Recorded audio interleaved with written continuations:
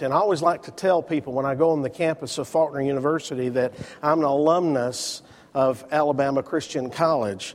And they kind of look at me funny when I say I went to the second and third grade there many years ago. I think I was one of those last classes that was on the Ann Street campus before we moved over to the college campus where it is today.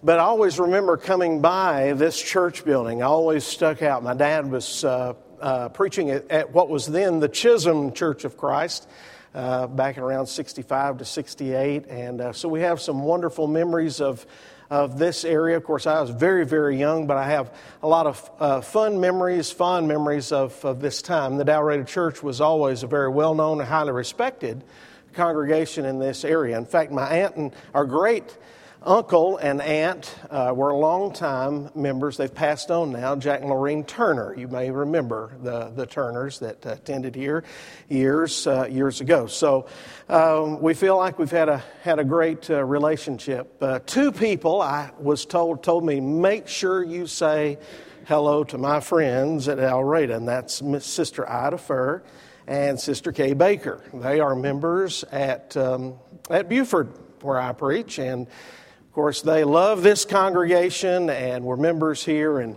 we're glad to have both of these sweet ladies that are up in our area with us. And, of course, it's great to be with the Edwards and be with the Smiths, and, of course, we've got some history there with, though, I've known Doug for so many years. His dad, I guess, was one of the first preachers other than my own dad that I heard growing up. And Kelby and Martha were a long time at Florence Boulevard, Florence, and we were there for a while. My aunt and uncle attend there. So Alabama's my home, and I love it, and I love being here, and I just feel like I'm right at home, although this is the first time I've been able to be with you here in this congregation. But introductions out of the way, let's enter into our study, change, and the courage to be able to change. I think one of the greatest challenges in life is for us to change directions. Usually when we're going pretty much at full speed, whatever direction we're going, whether you're in a car or whether you're in life. You're going in a certain direction. You may have a certain way that you think about how things ought to be and how things ought to go, but oftentimes is the case that things change, and things sometimes change rapidly. And as Brother Terry mentioned, this passage of Scripture is a great example of one where you've got one guy who was going full boil in a certain direction, and all of a sudden, he changed directions in a hurry. And there are a lot of things that I think we can learn about him, about the Apostle Paul when we knew him as Saul. And we can glean some things that maybe will help us. I don't know where you are in your walk of life, whether you are a born-again Christian child of God, you've been washed of your sins through baptism. If you've done that, that's a wonderful thing. It may very well be that you're visiting the Church of Christ for the first time tonight, and so maybe you're just wondering about who these people are and what they're all about.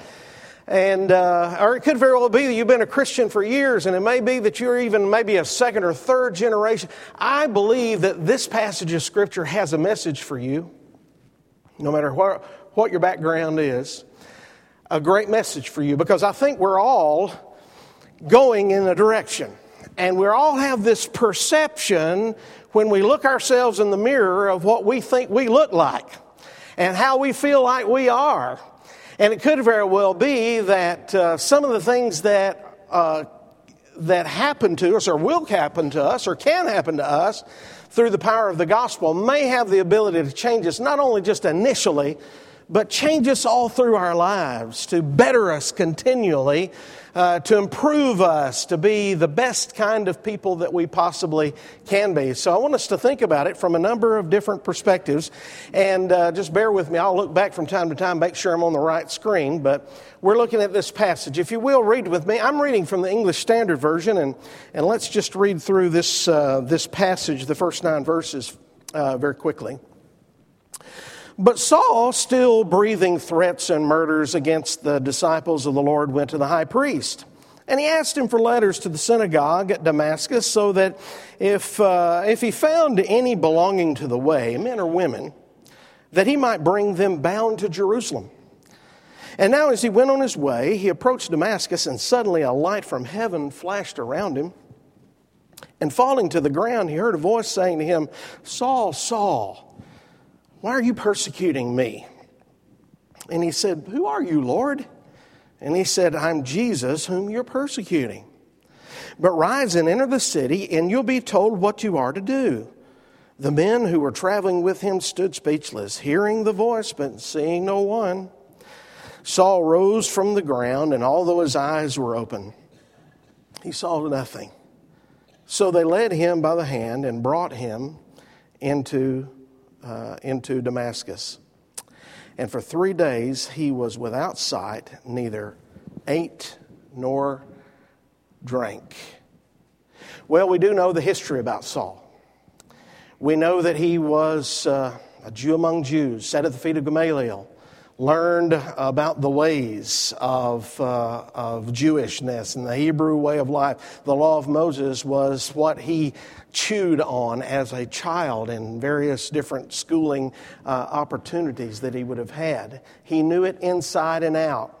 Person can only look at the writings that he wrote in the book of Romans and Galatians and others of the passages of the New Testament that have been attributed to him, and you got to come away and say, this guy knew the law. He understood the law.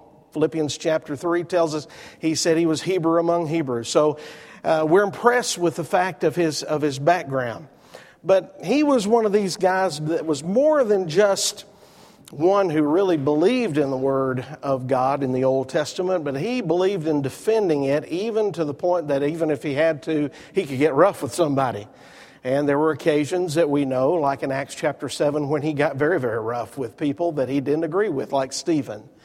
And so we see his background and we see where he came from, but we also see that with this determined spirit and this determined desire that there were some things about Paul that needed to change. There were some things that needed to change in his life, and one of the things that he needed to change was his pursuits. He needed to change his pursuits. In these first couple of passages, we see him going to the priest, and he's trying to get these letters, and he's trying to get permission to go to Damascus, that he might be able to go and do what he had been doing and doing quite successfully down in Jerusalem and in the area surrounding. And that is taking people who are taking the name of the Lord and standing up for God and saying that the way of truth is through Jesus Christ. He was taking them and he was throwing them into prison. In fact, if you'll follow with me over in the other couple of occasions, over in chapter 22, he's going to say further about what he had determined to do. He says there in Acts 22 and verse 4, he says, I persecuted this way to the death, binding and delivering to prison both men and women. Over in chapter 26, very similar. He's talking to Agrippa on this occasion. And he says in verse 9, he says, I myself was convinced that I ought to do many things in opposing the name of Jesus of Nazareth. And I did so in Jerusalem. I not only locked up many of the saints in prison after receiving authority from the chief priests, but when they were put to death, he said, I cast my vote against them. In other words, I was involved from beginning to end. I was involved in their arrest. I was involved in their casting in prison. When it came to trial time, I was the one who cast the vote along with the others who ultimately brought about death with these people. I was committed to what I was doing. No one was any more committed to what they were doing than Saul. You know, there's some things about that caused me to stop and think, well, Saul, what you didn't realize and what you did not know was the fact that you were on the wrong track. You're on the wrong track. You were doing the wrong thing. What was Saul supposed to be doing? Well, on the day of Pentecost, Peter and the 11 get up and they preach the gospel the first time, and 3,000 people obey the gospel of Jesus. Not long after, you got 5,000 men, not counting the women and children. I mean, these people were so impressed with the gospel, it was taking the world. It was turning Jerusalem upside down. Undoubtedly, Saul had occasions that he could have heard this message of the gospel time and time again. But you see, Saul was of a persuasion among the Jews that so often was foretold of, even back in the times of when Jesus was on the earth and Jesus was in his ministry. He was like what he said in Matthew chapter 13 of the prophet Isaiah. You know, there's people here, but they're dull of hearing. You know, they can't hear, and their hearts are hardened, and they won't see. They're blinded. Well, they're blinded by their own way, and they're blinded up by their own thinking. I want to ask you tonight, do you know anybody like that? You know anybody like that? Maybe religious people, maybe people who are really convicted.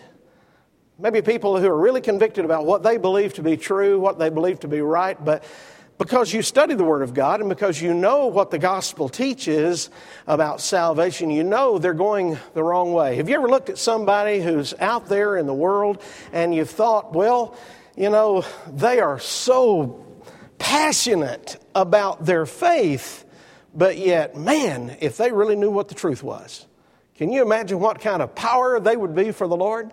Can you imagine how they might be able to be changed if they would just let not the ideals that they'd been taught through the ancestry of their church or whatever their religious experience have been, but if they would just simply open the Word of God and let the Word of God in its simplicity speak, and that they would hear those words and let it change their lives. What a difference it would make. It may very well be that maybe you know some people that may not even be in that category. They may be in a person who is just as hardened against God and salvation and everything that is good and holy and right. And maybe you've thought about that kind of person and saying, you know, as hard as those people are working to serve themselves and serve the devil, can you imagine what kind of force they would be if they were really serving God? You know, turning around, doing a different thing, going in a different direction. What a great force they would be. Well, Saul was certainly that way. I want to ask you about one other group of people. What about a group of people who are already members of the Lord's church? What about those who have been bought with a price? They've been Christians for years, but they've gotten into a mold of maybe complacency in their walk and in their fervor. Maybe they're committed in their thinking about what they think a Christian person ought to be or how they feel like a Christian ought to be, but when you look at their lives, their service is not what it ought to be. You see, what was going on with Saul is what was going on with a person who's out in the world, sometimes even the person who may be even in the Lord's church, but yet is going in the wrong direction, or maybe even a self-deluded, self-guided direction that is contrary to the way of the Lord. Now, there are a lot of times when preachers like Brother Doug, he gets up here in the pulpit and he's preaching along and he's trying to encourage all of us as Christians, all of you as Christians, to try to increase your sense of service. Sometimes I'll hear people come out after a sermon I've preached and they say, boy, you really told them this morning, Scott. Or you really stepped on their toes this morning, Scott. Giving me the idea that they think that, well, I was speaking to everybody but them. And it could very well be that you may know some folks that are like that too. And quite possibly, you could be like that yourself. What Saul needed to do is he needed to change his pursuits. And what people in the world need to do is they need to change their pursuits. And what people sometimes even in the Lord's church need to change their pursuits, because there's always a reason why people don't serve God in the way they should serve Him.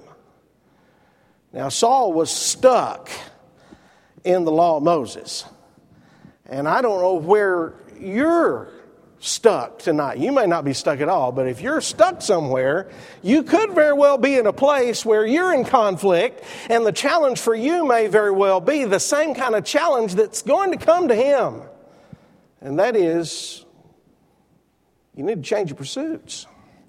Change your pursuits. Well, another thing that he brings out here in this passage is the idea of preoccupation. Challenge to think about his preoccupation. What was he preoccupied with? Well, we go back to about verse 3, and it says that he went on his way, he approached Damascus.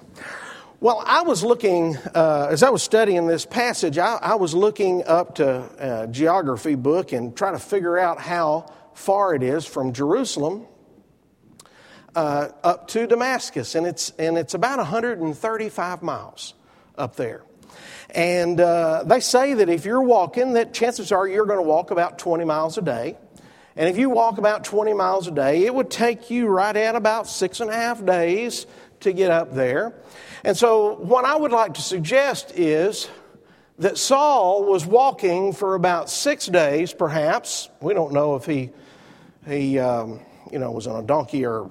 We don't know how he got up there, but let's just say it took him 6 days to get up there. And let's just say that during those 6 days that he is planning his work, planning his mission.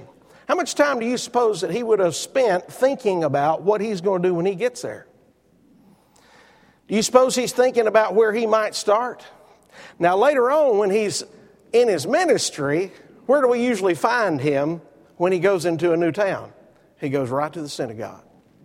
Well, maybe he's thinking the same thing before. Maybe I'll go to the synagogue and I'll find some people that are hanging around, because you know what's wrong with those Christians? Those Christians, those people in that way, you know what's the biggest problem is? They can't keep their mouth shut. And they're all about trying to proselyte, and they're all about trying to pull people in, and they're trying to cut and divide the Jewish church, because really that's what it was. And they're trying to pull them into the Church of Christ. So I'm going to go up and I'm going to find out what's going on. Can you imagine as he's approaching Damascus that he's thinking about, that he's anticipating, that he's focusing on? He is preoccupied with this this intense sense of feeling. Well, listen, it's exciting, isn't it? I mean, he's going to go in. He may very well find a Christian that realizes who he is, and he's going to run, and then he's going to get involved with the chase. There's going to maybe be some overtaking. Maybe there's going to be occasions when they're dragging them out into outside the city and picking up the rocks, just like they did with Stephen. Undoubtedly, his anticipation would have been there. Getting his attention would certainly have been something that would have been a big thing, been hard for him to do. Get his attention. It says that he's approaching Damascus, and suddenly a light from heaven. Chapter 26 and verse 13 says that Saul said it was brighter than the sun. In other words, it was something that got my attention. It was something that changed the course of my thinking. I'm all preoccupied with trying to do what I'm doing. You know, it's kind of like Doug Smith watching an Alabama football game and his wife coming in and saying, how about taking out the garbage? You know, it's just not going to happen too easily. This is the way that Saul was. He's focused. He's ready to go. He's on it. He's after it. And then all of a sudden, wham, an attention getter, change in direction. And he's going to be challenged in ways that he's never been challenged before. Well, when you read about this and you think about this, you think, well, you know, nothing like that's ever happened, and probably nothing like that's ever happened since. But is that really true? See, I'm convinced that the nature of the gospel is one that it is true light. The light of Jesus Christ is true light. And the light of the gospel has the ability to change. Jesus said in John chapter 1, He's the light in the world. And the darkness, it can't comprehend this light that He brought into this world. It cannot comprehend just how truly, but But there were occasions when people did comprehend, and there were occasions when the light did turn on. There were the Nicodemuses of this world that the light did turn on. And there were the Joseph of Arimatheas. And there were others who, when they saw him and they examined the evidence and they saw the various things that he did, when they examined these powerful works that he performed, you read through John and you see all these various different miracles that he performed, the water to wine and the great and powerful healings that took place, even the raising from the dead. You can't help but be impressed with this Jesus. John said, "These are written that you might believe that Jesus is the Christ, the Son of the living God, and that in believing you might have life through his name." John 20, verse 30 and 31. All these things were for a purpose. Now, we don't know if Saul saw any of these things that took place back in those days. But one thing's for sure, he's seeing it now. He's seeing it now. And he's impressed with what's going on, and he is changing the course of his life. I'm convinced that what's taking place, this is the change. Now, he's not saved here. He's not going to be saved here until he's baptized later on. But he is changing here. He's in a direction and he's changed because all of a sudden his attention's been taken away from his drive and his commitment. I'm convinced that people in the world need to see this same kind of light. And this light, the light of the gospel, can be ever so much as bright in the world today to change the course of the lives of men as it was that day on the road to Damascus. See, I'm convicted that he needed to change. He needed courage to be able to take what he was preoccupied with and all of a sudden realize this is the direction I'm not supposed to go. What kind of force has that ability today? Somebody says, well, if we could just have miracles like we had back then surely we could turn the world upside down like the apostles did in the first century. Folks, what we have here in the Word of God, I attest to the fact that this power we have right in this book is more power than they ever had in their local little circumstances. Because what we have is not just the road to Damascus story, but we have the healing of the son of the widow of Nain, and we have the raising and the healing of Jairus' daughter, and we've got the water to wine, and we've got all of the miracles, and we've got all the words, and we've got all the teachings that God wants us to have. So that what we have in this word is a complete, powerful message, a powerful light in a world of darkness that will cause a person who's walking in the direction that they're going to think about themselves and the direction that they're going and challenge themselves to walk in a different way, to think in a different way, to act in a different way, to make a different commitment. Don't underestimate the power of the gospel. How many of you tonight have friends who are they're obsessed with their lives, they're obsessed with their hobbies, they're obsessed with their sports, they're obsessed with so much, everything but Jesus. How many times have you thought, well, gospel just can't really make a difference in their lives? Don't underestimate the power of this light. Don't underestimate the power of this gospel that can change people's lives. What this bright light on this road was going to do for Saul is it was going to give him courage to look at his focus, his obsession, and it was going to cause him to start thinking more seriously about the direction of his life. The gospel will do the same thing. The gospel will change people's lives. And so, courage to change preoccupation. Courage also to change perception. What kind of perception did he have? Well, he perceived that, he was going about doing his work, that he had work to do, but all of a sudden, the Lord had something else in mind. He had a perception that says, I'm serving God with all of my heart, soul, mind, and strength. And then he came to realize he was not serving the Lord his God with all of his heart, soul, mind, and strength. He says in verse 5, and he said, who are you, Lord? And he said, I am Jesus. Chapter 22 and verse 8, he says, of Nazareth. I'm Jesus of Nazareth. There was a lot of Jesuses around.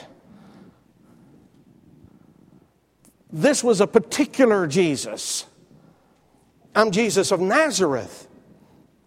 I am the one that you're persecuting. I'm the one whose way you're trying to destroy.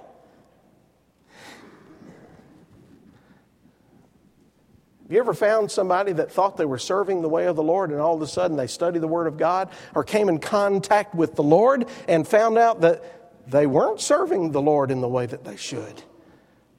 Maybe they had the love of the Lord. Maybe they had a desire to follow the Lord. Maybe they had a commitment in their heart to follow the Lord. But yet the way of the Lord was unclear to them because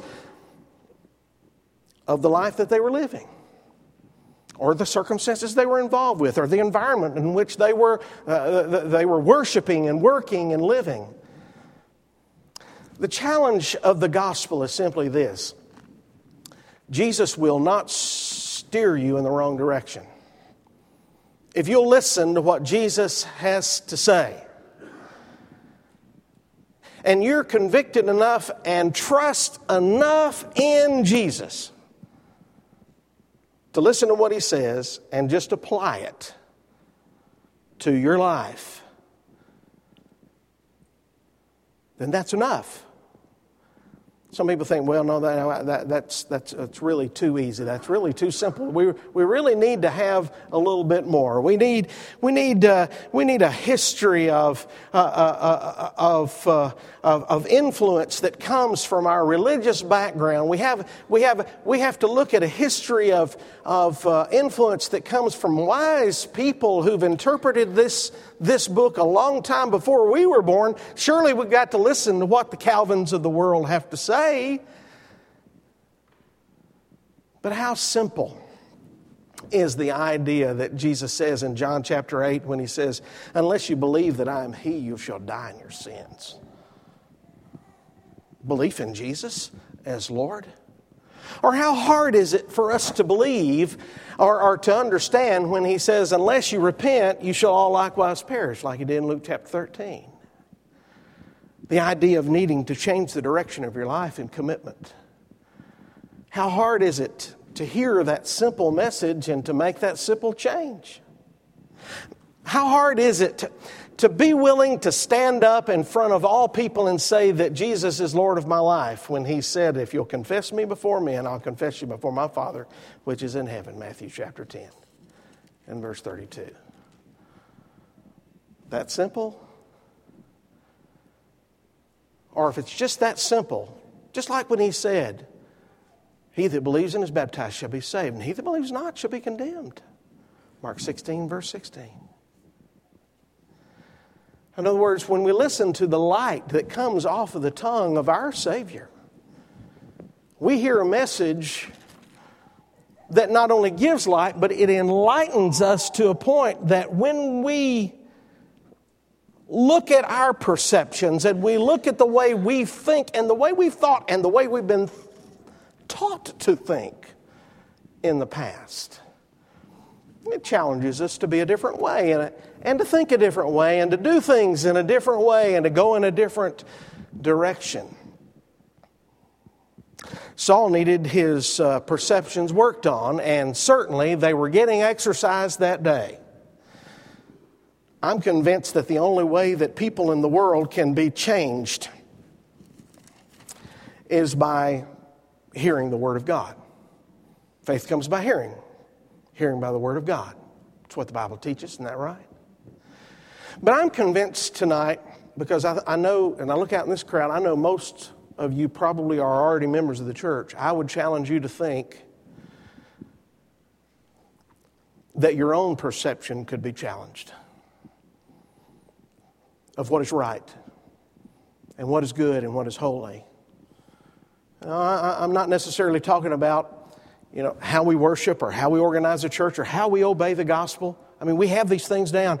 But I'm talking about how our attitudes are toward our brethren, our love for one another, our willingness to forgive, our patience and our long suffering with those that we work and we worship with, those that we're married to, those that we're trying to raise, those that are raising us.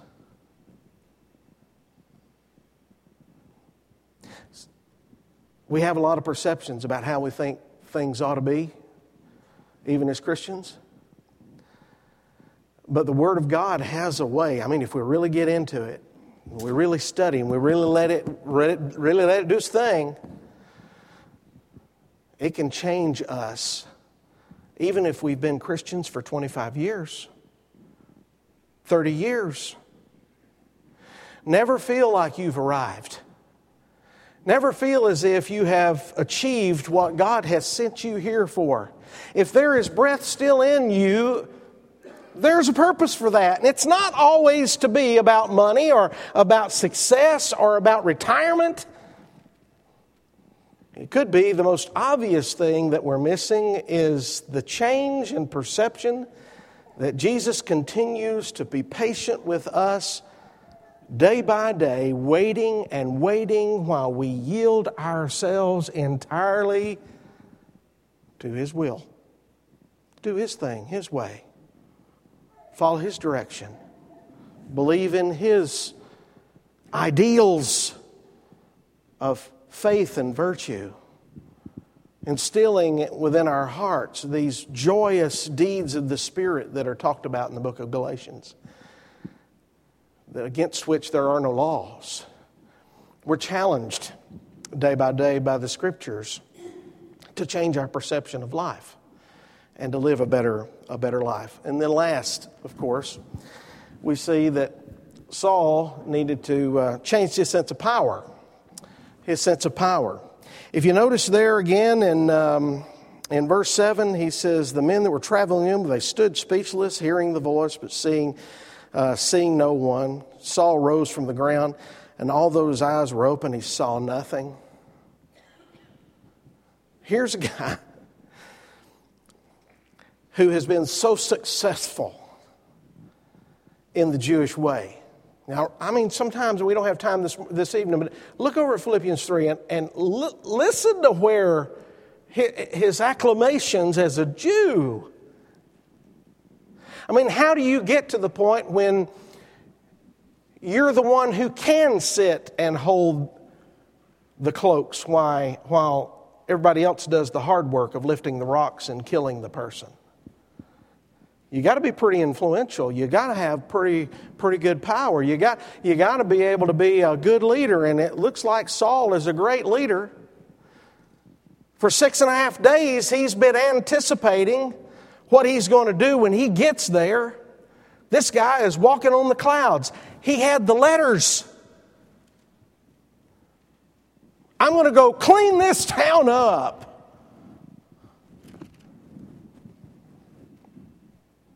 And all of a sudden, he got cleaned up.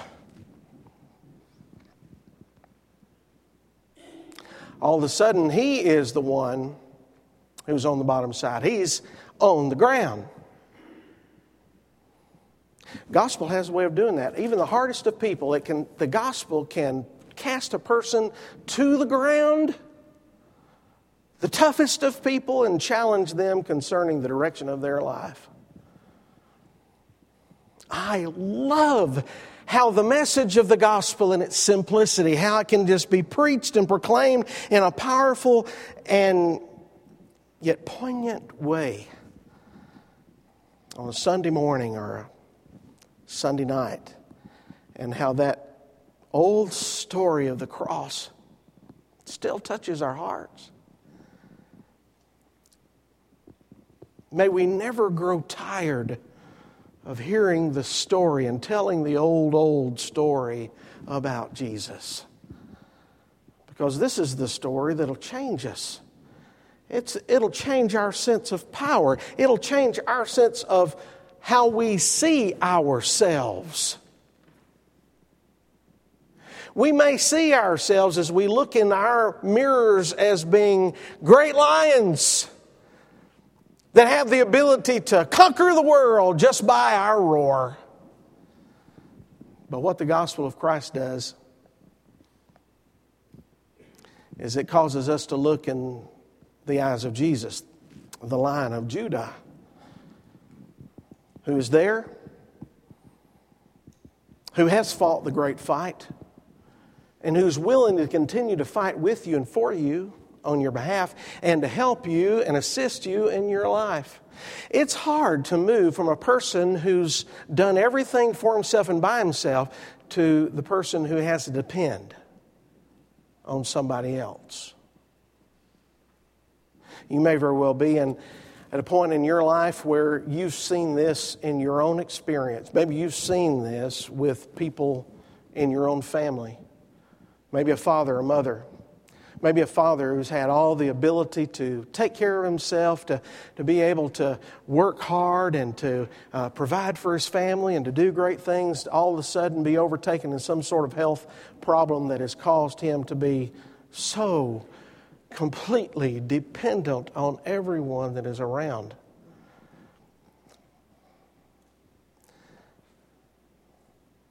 When we think about dependence, it's tough being a caretaker.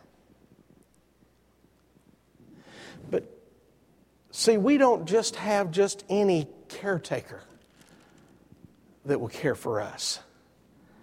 He's not just anybody. He's Jesus Christ. And He can help us in our infirmities. He can help us in our frustrations. And He can help us in our hardships. He can help us in our difficulties.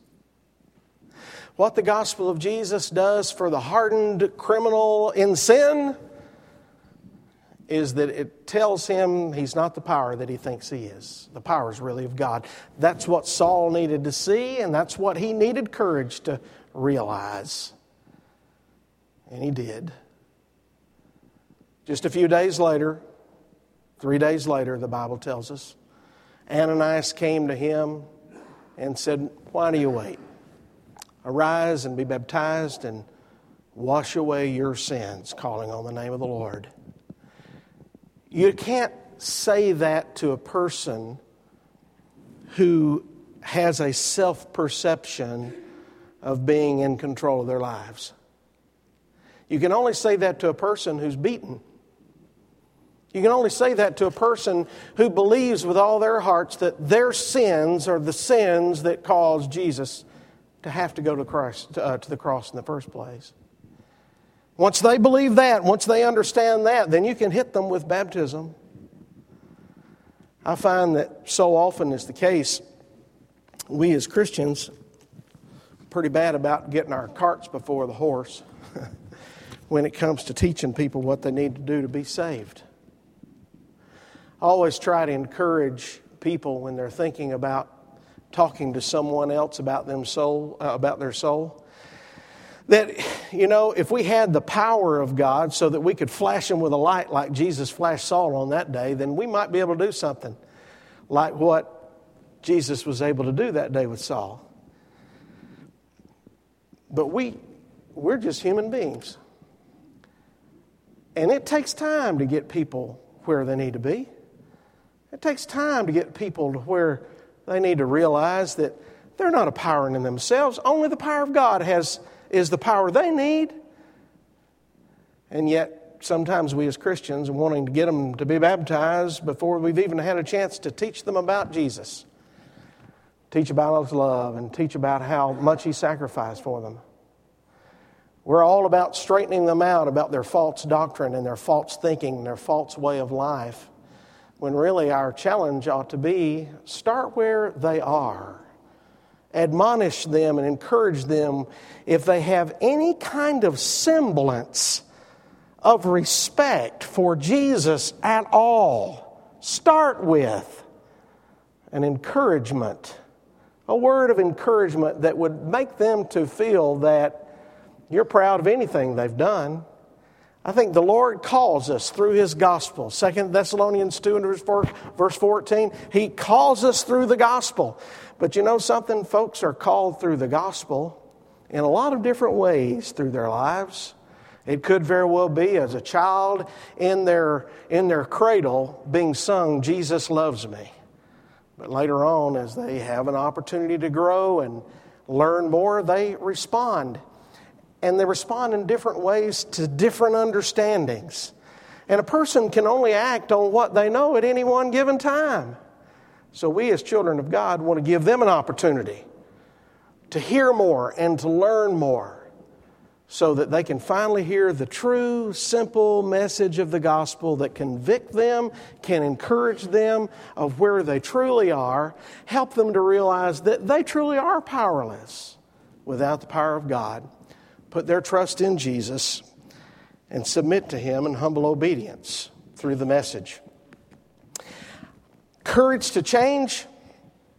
I think that this message teaches us all about how we could all be better, how we could all help ourselves to be stronger, more faithful, and more convicted in our walk in Christ. And for those of us and those of you perhaps who are out of Christ, to encourage you that you too can have conviction and you can have strength and you can have power that comes by trusting in, depending on, obeying the simple message, following the simple Lord of righteousness and obedience. It's a pleasure to be with you tonight. I appreciate the opportunity to be here and hope we can come back again sometime. God bless you.